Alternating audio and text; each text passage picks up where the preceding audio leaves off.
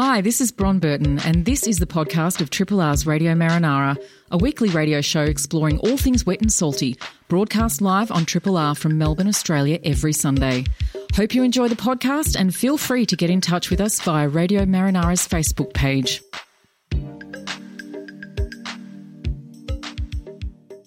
Time for this week's edition of Radio Marinara. We are the program about all things wet and salty. My name's Bron Burton. My name's Dr Beach. Good morning, Dr Beach. How you going, Bron? I'm pretty good. How are you? I'm very well. Nice to see your face. Good to see your face as well. Happy New Year, I need to say to you. It has been a while. Yeah. It's December. It has been since December indeed. For each of it's our second show back, but yeah, I was on, kicked it off with Anth, and you were on last week. Here we are. Indeed. Here we are. Good to be back. Joined by Rachel behind in the cockpit, Rex will be flying the shortly. ship, Marinara.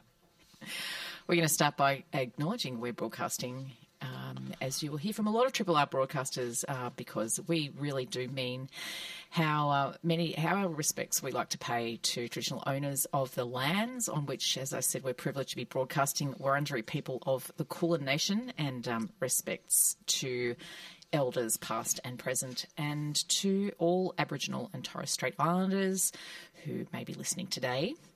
We have to thank Tim Thorpe first up, and very ably backed, supported. But Edith.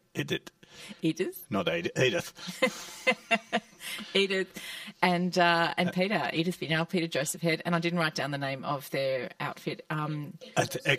Exoskeleton. Exoskeleton? Ah, that would Yeah. appeal to you, Dr Beach. Well, yeah, presumably it's French for exoskeleton, isn't it? Yeah. Rachel's I don't call you a francophile, do I?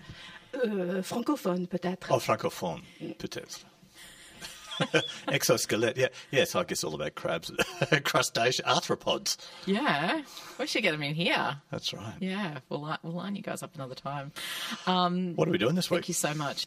On today's program, Rex is going to be joining us shortly, Rex Hunter, for his first segment. If you're new to the program, or maybe you've just stumbled across us, Rex Hunter is our in-house maritime archaeologist, and he's bringing a very special guest in today, Geoff Naylor. Geoff was part of a group of pioneer divers back in the 1970s, and even before then he's been diving since the 50s, called the Geelong Skin Divers. They were underwater explorers. You know, sort of picture what Melbourne was like in the 70s. And the word skin diver is such an expression from the 60s and 70s. I immediately think of Lloyd Bridges. And Cousteau. Jacques Cousteau. Yeah. Maybe. And so this year is the 50th anniversary since they discovered a group of ships on the seabed just off Point Lonsdale, which became known as the ship's graveyard. And so being 50 years, we're not only looking back to that time of discovery, but we're very excited to have joining us Geoff Naylor, who was one of the original pioneer divers who discovered the ship's graveyard 50 years ago. Yes, very exciting to have Geoff on the show with Rex. Along with Rex. Yeah. And after that, we're going to talk to Professor Catriona Hurd, who rejoices in the moniker of a professor of seaweed at the University of Tasmania and the Institute for Marine and Antarctic Studies down in Hobart.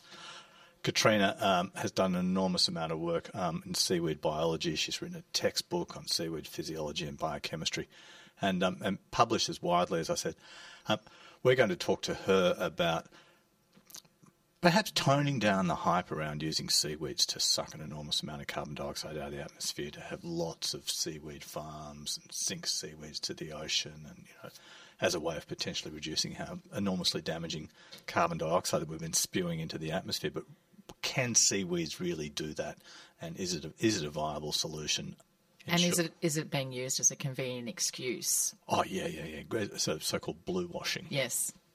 Yeah, fascinating. Yeah, so looking forward to having an in-depth conversation with Catriona in about half an hour's time.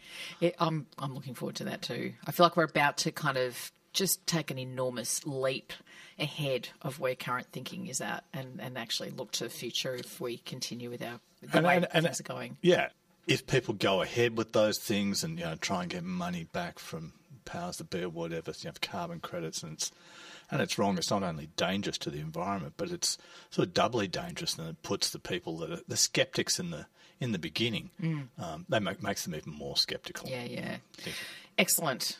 very good conversation to come up. And then to completely change tack. Oh, yeah, to go from the very serious to the wacky. Jeff Maynard's coming in. We love it when Jeff Maynard comes in. He comes in about once a month. And he's late last year he announced he was going to be... He does a different series every year, different theme to the little segments he presents. Again, if you're new to the program, Jeff's, apart from being a very worldwide recognised author in his own right as an historian with a particular interest in, Antarctic exploration, Jeff has this penchant. We're really getting into our little French words today. Yeah. That's all right. That's about as much as I know. For kind of B-grade, really bad quality underwater movies. Well, who doesn't? Yeah, I know. But Jeff's the gun at that, He is. and he's bringing us in another one. Yes, he is. Well, his series this year is the worst underwater movies ever made. And so for this week, he's called it the first of the worst. And his words he sent to me, in 2024, Jeff will be counting down the 10 worst underwater movies ever made. Get ready for giant claws, rubberfish suits, terrifying tentacles, and possibly a mechanical shark or two. He never fails to disappoint. So thank you, Jeff. Really looking forward to seeing you at the end of the program.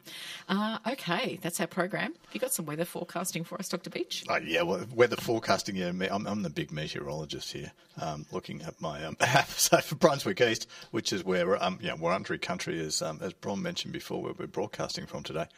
It's going to be 25 degrees today. We're going to get currently 7k winds and getting up to 17 kilometre gusts. 0 rain today. So not a bad day, not too hot. And tomorrow it's going to be 24 degrees, no rain. Tuesday starting to warm up again, 31 degrees. Wednesday 34. And Rachel and Bron, it's going to be a hot, steamy 37 degrees on Thursday. Oof. No rain for any of those days. We might get a little sprinkle on Friday when it bounces back down to 25 degrees. And then looking ahead to Saturday, it's going to be 23 degrees. If you are heading out on the water, you'll be wanting to know what's happening with the tides. And at Point Lonsdale, that is the heads of Port Phillip, it's going to be a low tide at... it's going to be a high tide at... No, low tide just before 1 p.m. this afternoon. So it was a low tide a couple of hours ago down there. Very good. Myra sent some footage through of a very, very flat-looking bay.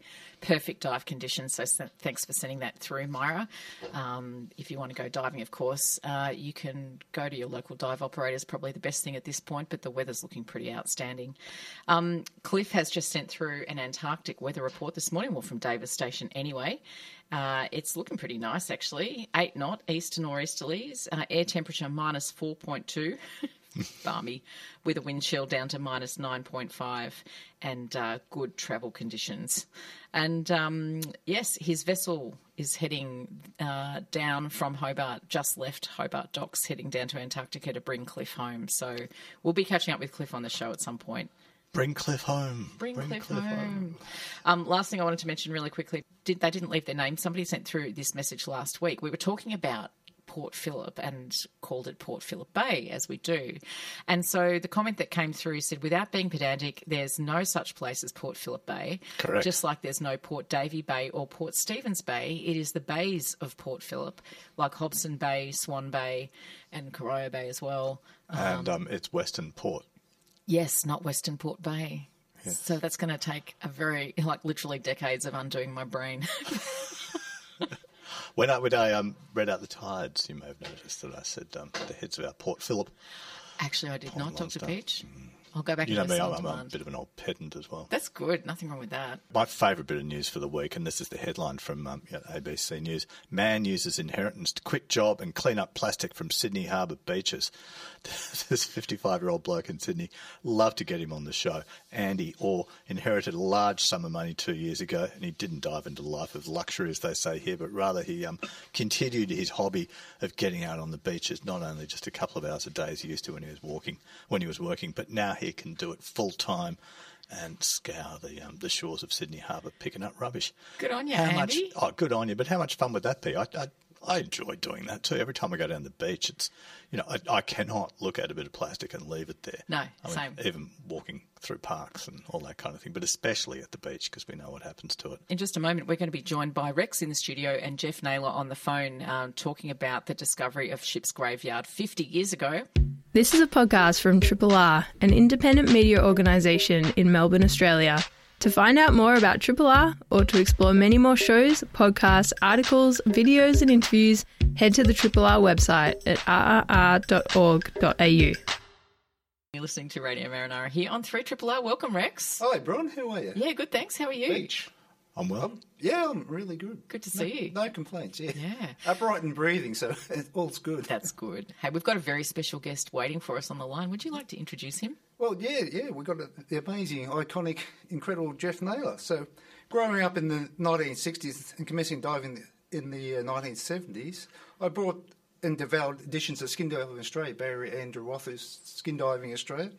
And in those magazines were lots of articles about, diving exotic places, Cairns and all over the world. But there was one particular author named Geoff who would write about these local shipwrecks that we had access to. So, I really piqued my interest. Geoff was a great communicator and he wrote numerous books, articles, and I could read all about it, and then I started visiting the sites. So Geoff and the Geelong Skin Divers pioneered diving the Ship's Graveyard 50 years ago, and shortly, 2 years after their first dive, they found the iconic J2 submarine, and of the J-class subs that everyone loves to go out and dive. So just to explain some of that history and how it happened and why, where, when and how, Geoff's going to answer a few questions. We're going to put the spotlight on Geoff. Sorry, Geoff. Not really. So the first question, Geoff, I'm going to fire off here. I think we should maybe welcome him first. What do you reckon, Rex? Good morning, Geoff. Well, good morning. How are you? Well, thanks. How are you? Good, thanks. Great. Look, thank you so much for joining us this morning. We're kind of honoured to have you with us, really, being one of the pioneer divers of the graveyard. Well, we sort of started it all, I guess, purely with the assistance of our local cray fishermen. Without those fellas, who knows how long it would have taken to locate these things. So Rex had a question for you. Do you want to jump in there, Rex? So let's go back to square one. Who were the skin divers? How did they get together? And how did you end up out in the Ship's Graveyard? Well, we formed the Geelong Skin Divers Club back in 1968, and it sort of went from there. We had snorkel divers in the club, and we had scuba divers in the infancy of scuba diving in Geelong in those days. And we got together, and I got to do some work with local fishermen with recovering foul cray pots for these guys, and we were finding these soundings that they'd been getting rusty-coloured crays off. And, of course, it sort of told us that there was something metallic down there, and that's what it was. That's when we found the Ship's Graveyard. Wow, so the crays themselves were the clue because they were coming up and rusty-covered? That's right. Crays normally fresh are red, but these crays were coming up a very dark rusty colour. Amazing. Yeah, that's it, and that's where it all started, actually. Were they coming up from different locations? I'm kind of trying to put what it would have been like. So you've got these cray pots out there with these crayfishers. They're going up there, they're pulling up their pots, and then there's a few crays that are coming up in the pots that were rusty-coloured, and then assuming there were also pots coming up nearby that whether they were the normal colour? Oh, yes, there's a completely different colour cray, yes. Yeah, so that gave you an idea of that there might be something down there. Did you have an idea of what it might be at the time? We had no idea at all. There's lots of easy access to shipping records and historic records now, but what sort of records did you use to identify the site, Geoff? And without GPS, how did you know you were actually over the site? Okay, when we found this first wreck, I contacted the Department of Transport, and they sent me down a list. I think, from memory, it was about 20 ships on this list that had been scuttled in the Ship's Graveyard. And with every ship, there was a record of the latitude and longitude of the actual locations of them.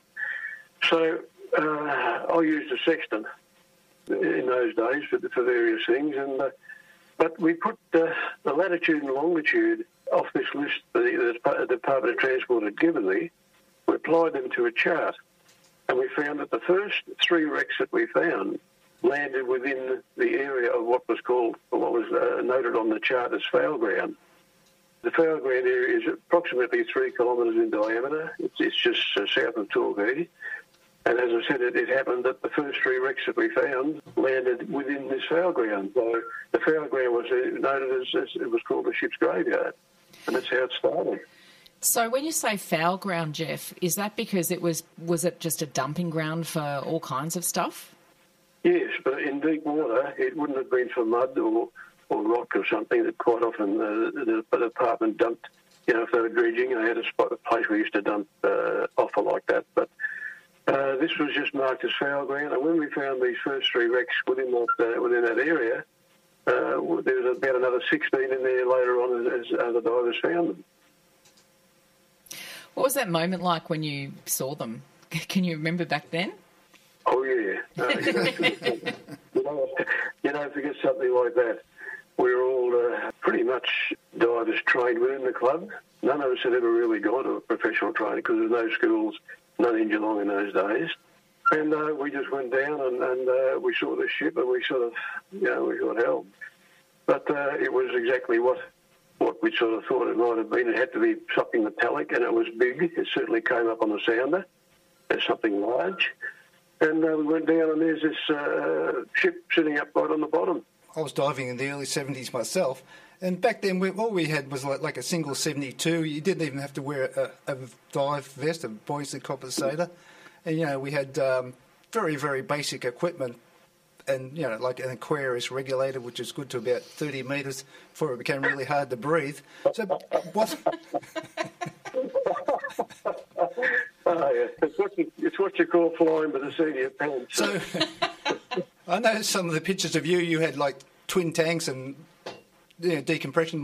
How did you prepare for your dives? Well, for that dive, for those dives, the first 3 dives in that graveyard, we just used single 72s. Yeah, in fact, I think, no, I'm wrong there. I think on the Melora and the Beverwick, I think we had twin 72s on that. And we had twin 72s. They weren't coupled up by a yoke. They had independent regulators and contents gauges on them. And that gave us our own, if one of us had an accident with an air problem, we had our own separate backup air supply with us. So we didn't have to rely on a buddy breathing, as we called it in those days. But we started that stuff going, and it was an expensive one, very heavy. But, of course, divers use these, with the tech diving these days, they have half a dozen tanks strapped on, they don't even think about it. But we never went down that track. It wasn't invented back then, I don't think, anyway. Jeff, you mentioned a 72. What's a 72? It's a single 72 cubic foot tank. Okay. And quite big? No, well, the normal hundreds are about 12 litres, so they must be about 8 litres of air or something like that. Yeah, so, okay. Well, yeah, not really certain in those terms, but I know they weigh about 22 kilos. I know that. And so you've gone down there. You've used a sextant. You've made your way down to the seafloor. You're operating off, off the equipment that you have. I'm assuming you might have taken dive tables with you or worked out how long you can spend down there. Because I guess how deep were you? Well, in the old terms, it was 160 feet. Oh. And we got the depth and the length of the craypot lines. The old echo sounders in those days weren't all that really accurate, I don't think, but we've got them down 160 feet on those 4 dives. And yes, and we planned our dives for a 10-minute bottom time with a 1-minute decompression at 10 feet on the way back. Wow. We're kind of looking at each other. Our jaws have all dropped, Jeff. So we're in metric terms, we're talking about 50 metres, roughly? Yeah, 50 metres. Yeah. Wow, that is a long way down. Yeah. You're talking about a 16-storey building over your head of water. Yeah, amazing. Can you describe you said they were really big and you've gotten down there and what was it like? What did you actually see when you got down there? I think the first thing I remember seeing was the boiler, because all the ships had a boiler. And I guess when you think about it, when all these wrecks have collapsed, the boiler will be the last thing standing. So we saw the boiler, and then, of course, I took some photographs of the the bow, the forward section of these ships. And some of us took photographs of our divers, of our buddies on the swimming around the wreck, and we just had these photographs developed, and I used to do my own developing in those days. But some were black and white, some were done in high-speed Ektachrome, and we just looked at all these photographs, and we just thought, wow, how many more are there out there? And then we started to come up, and then the J-class subs came in within 1974, and it just went. But the submarines are further back towards Point Lonsdale. They're not in that foul ground area. They're in a different area. Incredible. And the submarine that you actually found, what was the history of it? Where had it come from? During the war, or just I guess after the war, the Royal Navy gave us 7 submarines, which supposedly we were going to use for training. And on the way out, one got lost. One got settled, put up as a breakwater, I think, over Sandringham area somewhere. The J3 is up on the Swan Spit, just up from Queensland, Swan Island. And the others are out in Bass Strait. There's 4 of them out in Bass Strait. Amazing. Rex, have you got any more questions? Well, I was just going to... I've got 100, but we'll have to move on reasonably soon. Jeff's no spring chicken. No, I don't suppose he might be saying, but to celebrate the 50 years of diving the ship's graveyard, him and a couple of the early divers, Jim Anderson, went out and did a dive. So celebrating those 50 years. So amazing group of people. Is this recently, Jeff? Have you been out for a dive recently? No, Jim and I did that dive on the 6th of November in 2022, it would have been, I think. And Jim did the dive with some tech divers that Mark Ryan had organised. And I did the dive at the deco stop and waited for Jim to come up. Because we did the dive on a charter boat, I never ever had a ticket for deep diving. Never ever did. And I'm not likely to get one now. But they put my depth was 30 metres, and 30 feet or 10 metres, and that was it. So, but I was more than happy to do that, and that's Jim and I. Jim unfortunately passed since then. Jim and I started diving together. We had our first dive 60 years ago, and we had our last dive together. Yeah, fantastic. We could talk for another 2 hours, I reckon, with you. We'll definitely catch up again, for sure. Yeah, I think we need to do that, for sure. So thanks very much. Real honour to have you in, Jeff. Very pleasure. Yeah, love to do it. Love to do it again. Thanks so much. We'll catch up with you again. Geoff Naylor talking to us, discovering the ship's graveyard, the original submarine sunken off Point Lonsdale 50 years ago. Absolutely incredible. This is a podcast from Triple R, an independent media organisation in Melbourne, Australia. Triple R is listener-supported radio and receives no direct government funding. If you would like to financially support Triple R by donating or becoming a subscriber, hit up rrr.org.au to find out how. Well, let's go straight into it. There's been quite a bit of hype in recent years about using seaweeds to do all sorts of wonderful things. We love seaweeds on this show. We love all sorts of algae, as regular listeners to Marinara will know. But I, for one, have been a little bit sceptical, Bron, and wondering how much use seaweeds can be in giving us carbon credits. And we know that they're going to be great at sucking carbon dioxide out of the atmosphere, but how much can we really use them to do things like blue gums do on land? And this whole, is it a sense of blue washing that we're getting? Very pleased to say that we're joined by Professor of Seaweed from the University of Tasmania and the Institute of Marine and Antarctic Studies, Catriona Hurd. Catriona, I can hear you there down from Hobart. Morning. Good morning. Yeah. Welcome to the program. Thank you. Thanks for inviting me. Oh, it's a complete pleasure. It's really great to have you on. I just want to, before we get into talking about this, I just want to quote the title of a paper that you sent me that you've just published with a whole lot of authors from all around the world. This is a commentary in the prestigious journal One Earth. It's entitled "Deep Ocean Seaweed Dumping for Carbon Sequestration: Questionable, Risky, and Not the Best Use of Valuable Biomass." I think that encapsulates a lot of what you've been thinking about in the recent past. Yes, that's right. So, that paper, there's been a lot of frustration amongst expert scientists who work on seaweeds about this concept of growing seaweeds for carbon dioxide removal or carbon sequestration. because it's been driven very much by non-expert companies. You know, the science just isn't there to support some of the claims that are being made. And like this idea of growing seaweed. So seaweeds, I'm sure everyone's aware, they naturally grow in the coastal systems. They form really important habitats, and they do, you know, they take up carbon dioxide, although they take it up from water, not the atmosphere. And, you know, they're super important in primary production. They have this idea that if we cover 9% of the global ocean, and that is the size of Australia plus Russia plus the United States, Brazil, Canada, then, you know, we're going to make an impact on atmospheric carbon dioxide. The idea being you grow them in the open ocean, then sink them to the deep ocean. Easy. It sounds really easy, doesn't it? And one of the... Doesn't it sound great? It sounds fantastic. If it was that easy, I'm sure we would have been doing it years ago. I'm quoting here from a website that you've referenced in that recent paper. And this is from a Shopify website where they're trying to do, you know, blue washing. It says this Marty's a guy in Oregon in the US. Marty's grand plan is to use the ocean as a lever to solve the climate crisis, and he believes one of the most powerful tools to do this is with kelp.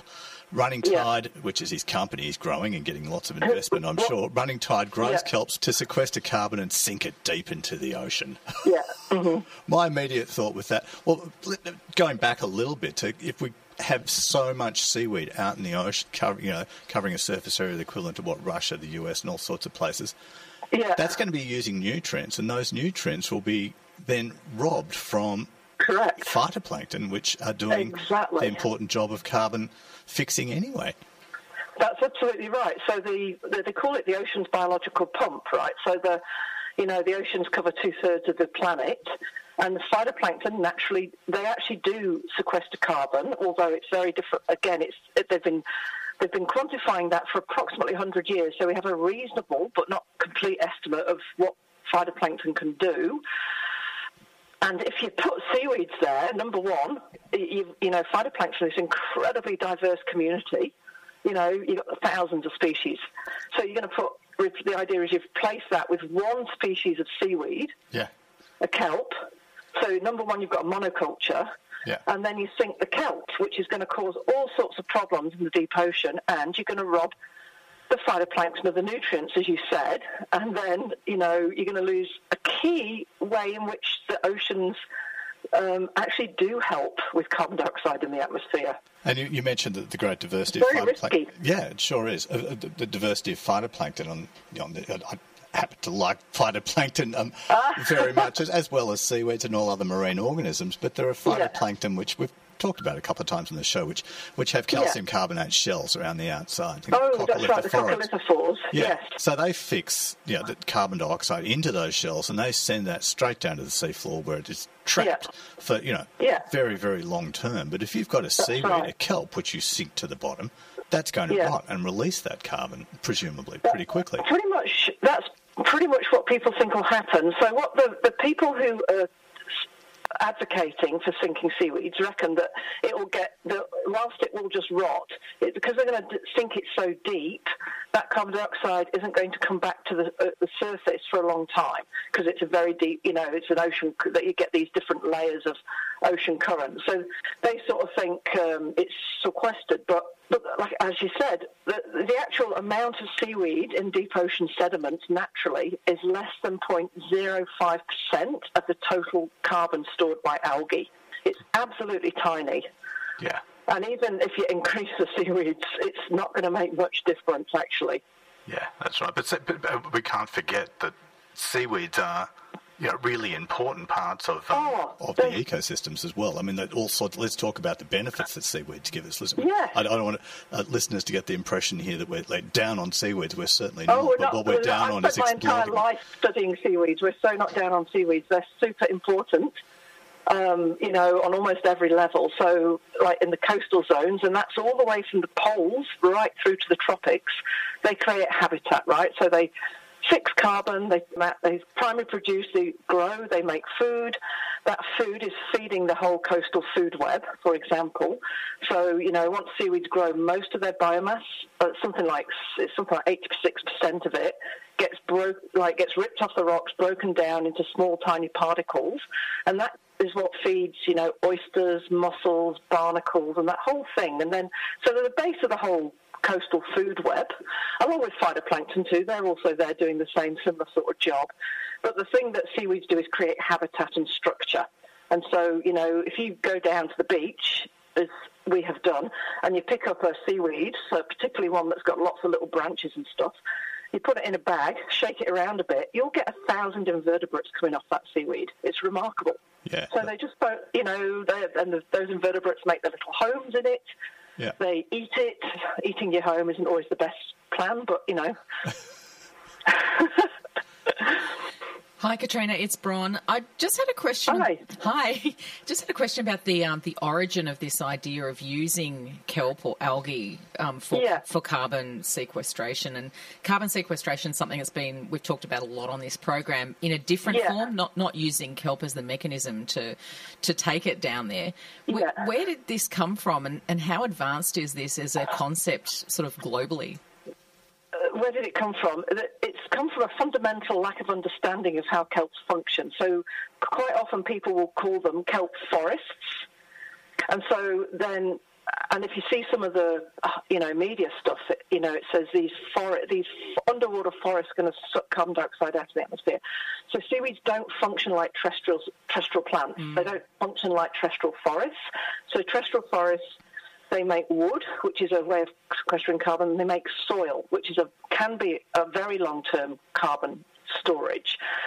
Seaweeds, they just get ripped up to the rocks, and all their biomass and all that carbon ends up basically going back into the carbon cycle. So it gets eaten, it gets respired back into the atmosphere, and so on. So it's this fundamental lack of understanding.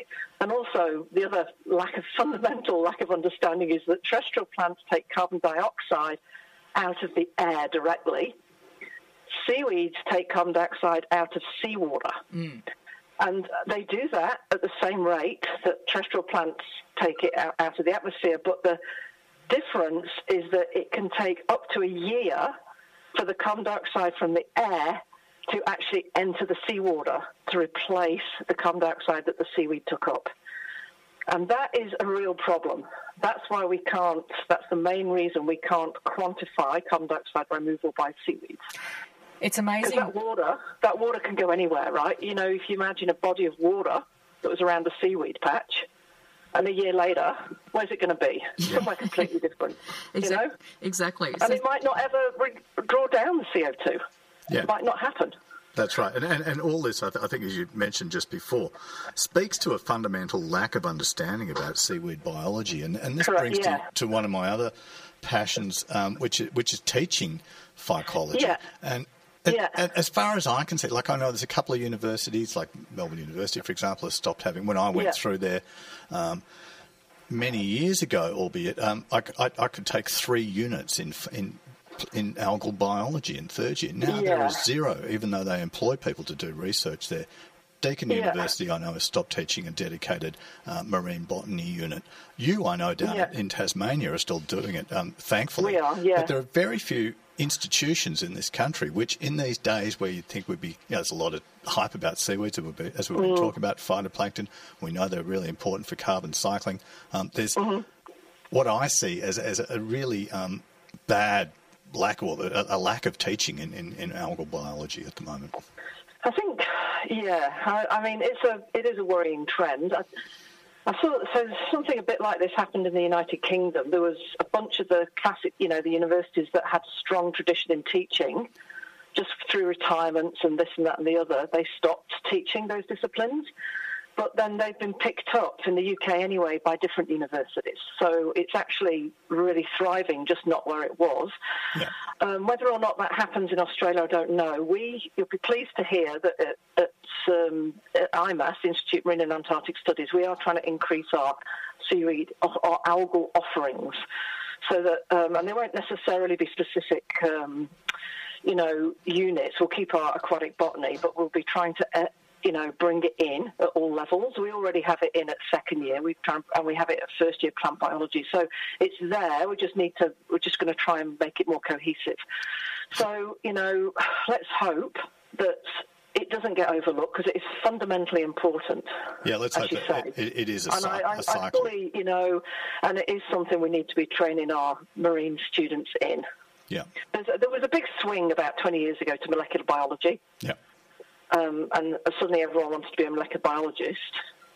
And I think we're going to see a swing back to some of the fundamentals and you can use them with, you've got two disciplines then hand in hand to make things stronger.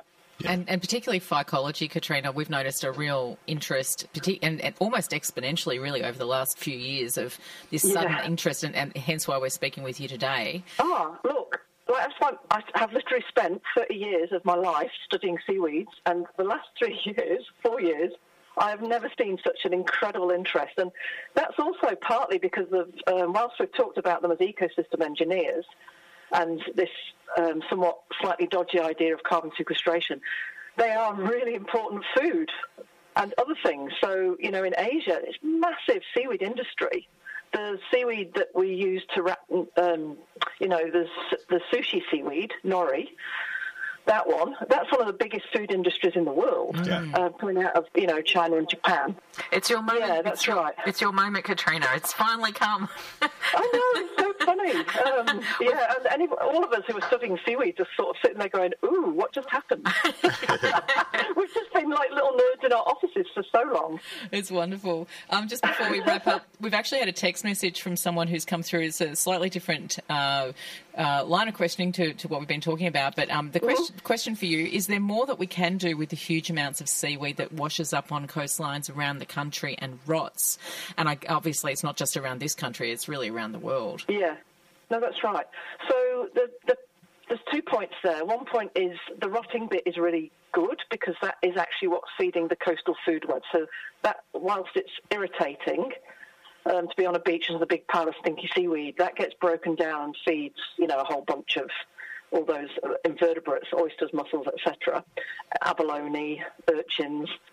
However, I think there are things we could do with that. Like we wouldn't take all of it, and I know in New Zealand they're doing this already, and you can use it. People, for example, in Tasmania we have a big alginate industry, so that's beach cast bull kelp gets harvested, taken off the beach, not harvested, and made into, it gets ground up and sent off to companies that make fertiliser or plant stimulants. So that's, if you add it to plants, there's a few good examples made in Australia. If you add it to plants, pot plants and so forth, then they will grow better because it's called a biostimulant. It helps the plant sort of resist stress better. Beautiful So seaweed. there's lots of things like that, and fertiliser, but food. People are thinking about you can make it into stuff, right, like bricks and all sorts, right? So there's lots of potential. Indeed, there is, Catriona. We're going to jump in here. We're going to move on. Thank you. It's been fantastic talking with you. Thank you so much for. I can talk about seaweeds all the time, so anytime. We'll get you back on. Don't worry. Well, you'll be back on this show, and anytime you're in Melbourne, give us a yell so we can have you in the studio. Professor Catriona Hurd from Hobart. Thank you very much for talking with us this morning on Radio Marinara. Yeah, no worries. Right. See ya. Bye-bye. Bye. Bye. Wonderful stuff.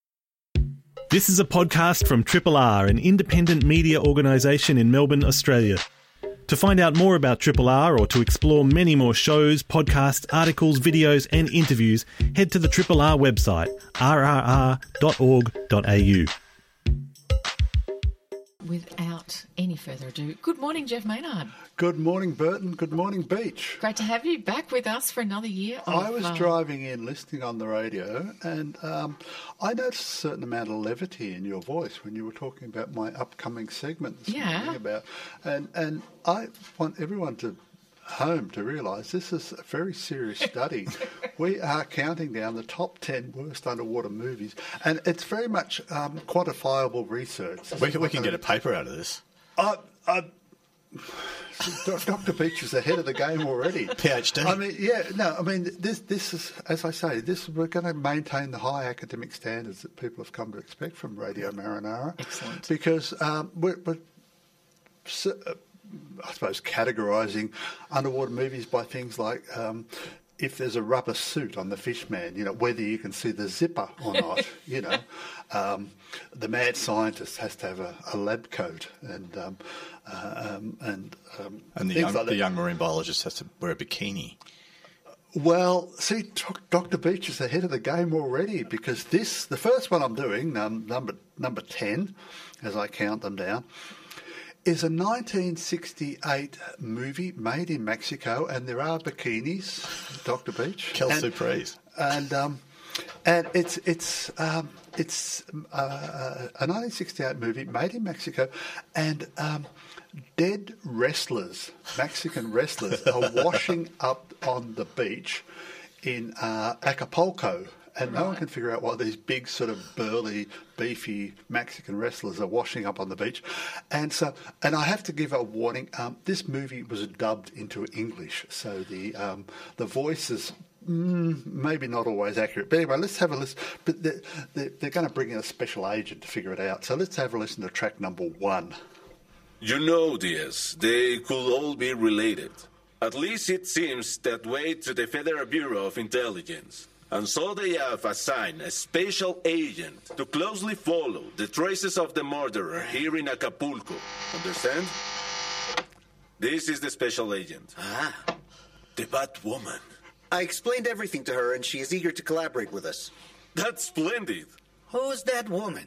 You don't know her? No. It's not easy to describe her with words. Now, she's the Batwoman, and she's not easy to describe in words because she's sort of a Batwoman rip-off, I suppose. She's got the little purple sort of thing that fits over her head with the little bat ears. She's got this cape and a pair of boots, but that's about it because she's got this purple bikini. And she spends the whole movie running around in a little purple bikini with a bat cape and a thing, trying to find why the wrestlers are washing up. But anyway, because it's qualified for our serious academic study, it's got a mad scientist, and he's killing the wrestlers, and he's got an assistant called Igor, and he's got a white lab coat. So let's have a listen to him. Hurry up, Igor. You're about to witness the discovery of the century. From the depths of the ocean over 400 million years ago, surfaced the beginnings of the human race. And it all began with the first vertebrate, the fish. Starting from that point, we will make the regression to the dawn of evolution. And we will create a new being with the likeness of our ancestors. A human amphibious hybrid.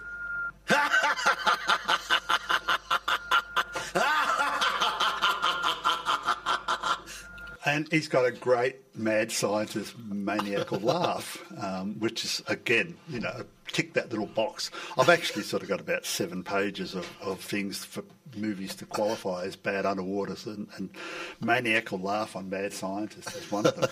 Anyway, what happens is the Batwoman scuba dives over to the mad scientist boat, sneaks up, sneaks around in the bikini, sees what he's doing.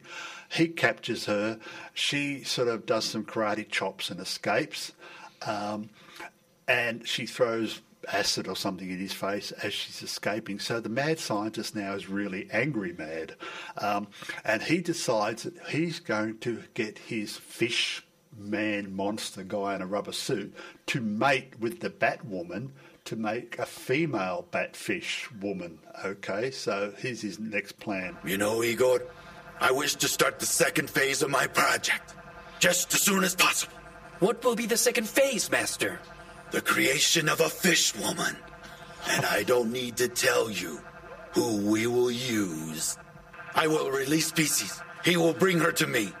And I will turn her into a fish woman. Hear my instructions, species. I want you to bring that woman swimming outside to me. Understood? Catch her. She will be your mate. That's the destiny I have in store for her. Oh, my God. That's fantastic.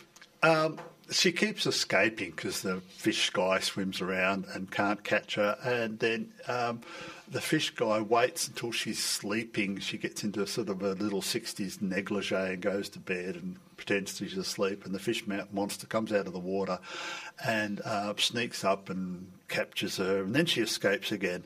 And so the mad scientist is getting angrier and angrier. But he's still got his plan to rule the world by creating fish woman. So let's have a listen to the last. I want Beasties to be precisely the one to bring her to me. And then my vengeance will be horrible, horrible. And then we'll go to another country to find apt specimens and create dozens of fishmen, even hundreds of fishmen. That'll finally give us control of the oceans of the whole world. We'll create hundreds.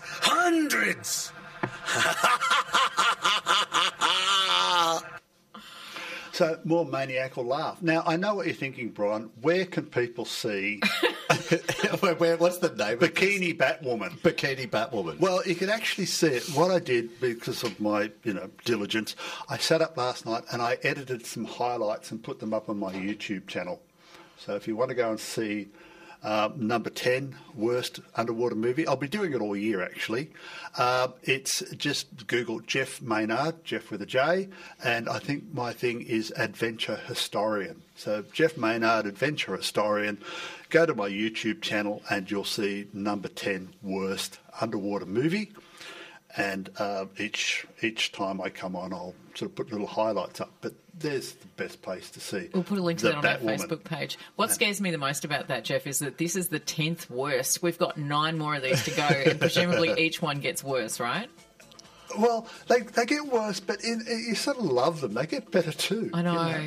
You've set the bar pretty low. I'm sort of feel a bit bad saying they're the worst because you kind of just love the old cars and the big rubber claws and things. So and the dubbing, that must be even better to see that. Oh, the dubbing was beautiful on that one. Thank you so much. Looking forward to the next one. I'm looking to. Thanks also to Catriona Hurd, who joined us today, and to Geoff Naylor.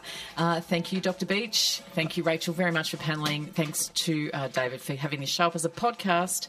We'll catch you next week for more Marinara. Bye for now.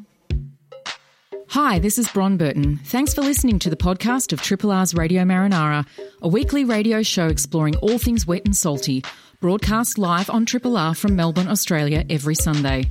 Hope you enjoy the podcast and feel free to get in touch with us via Radio Marinara's Facebook page.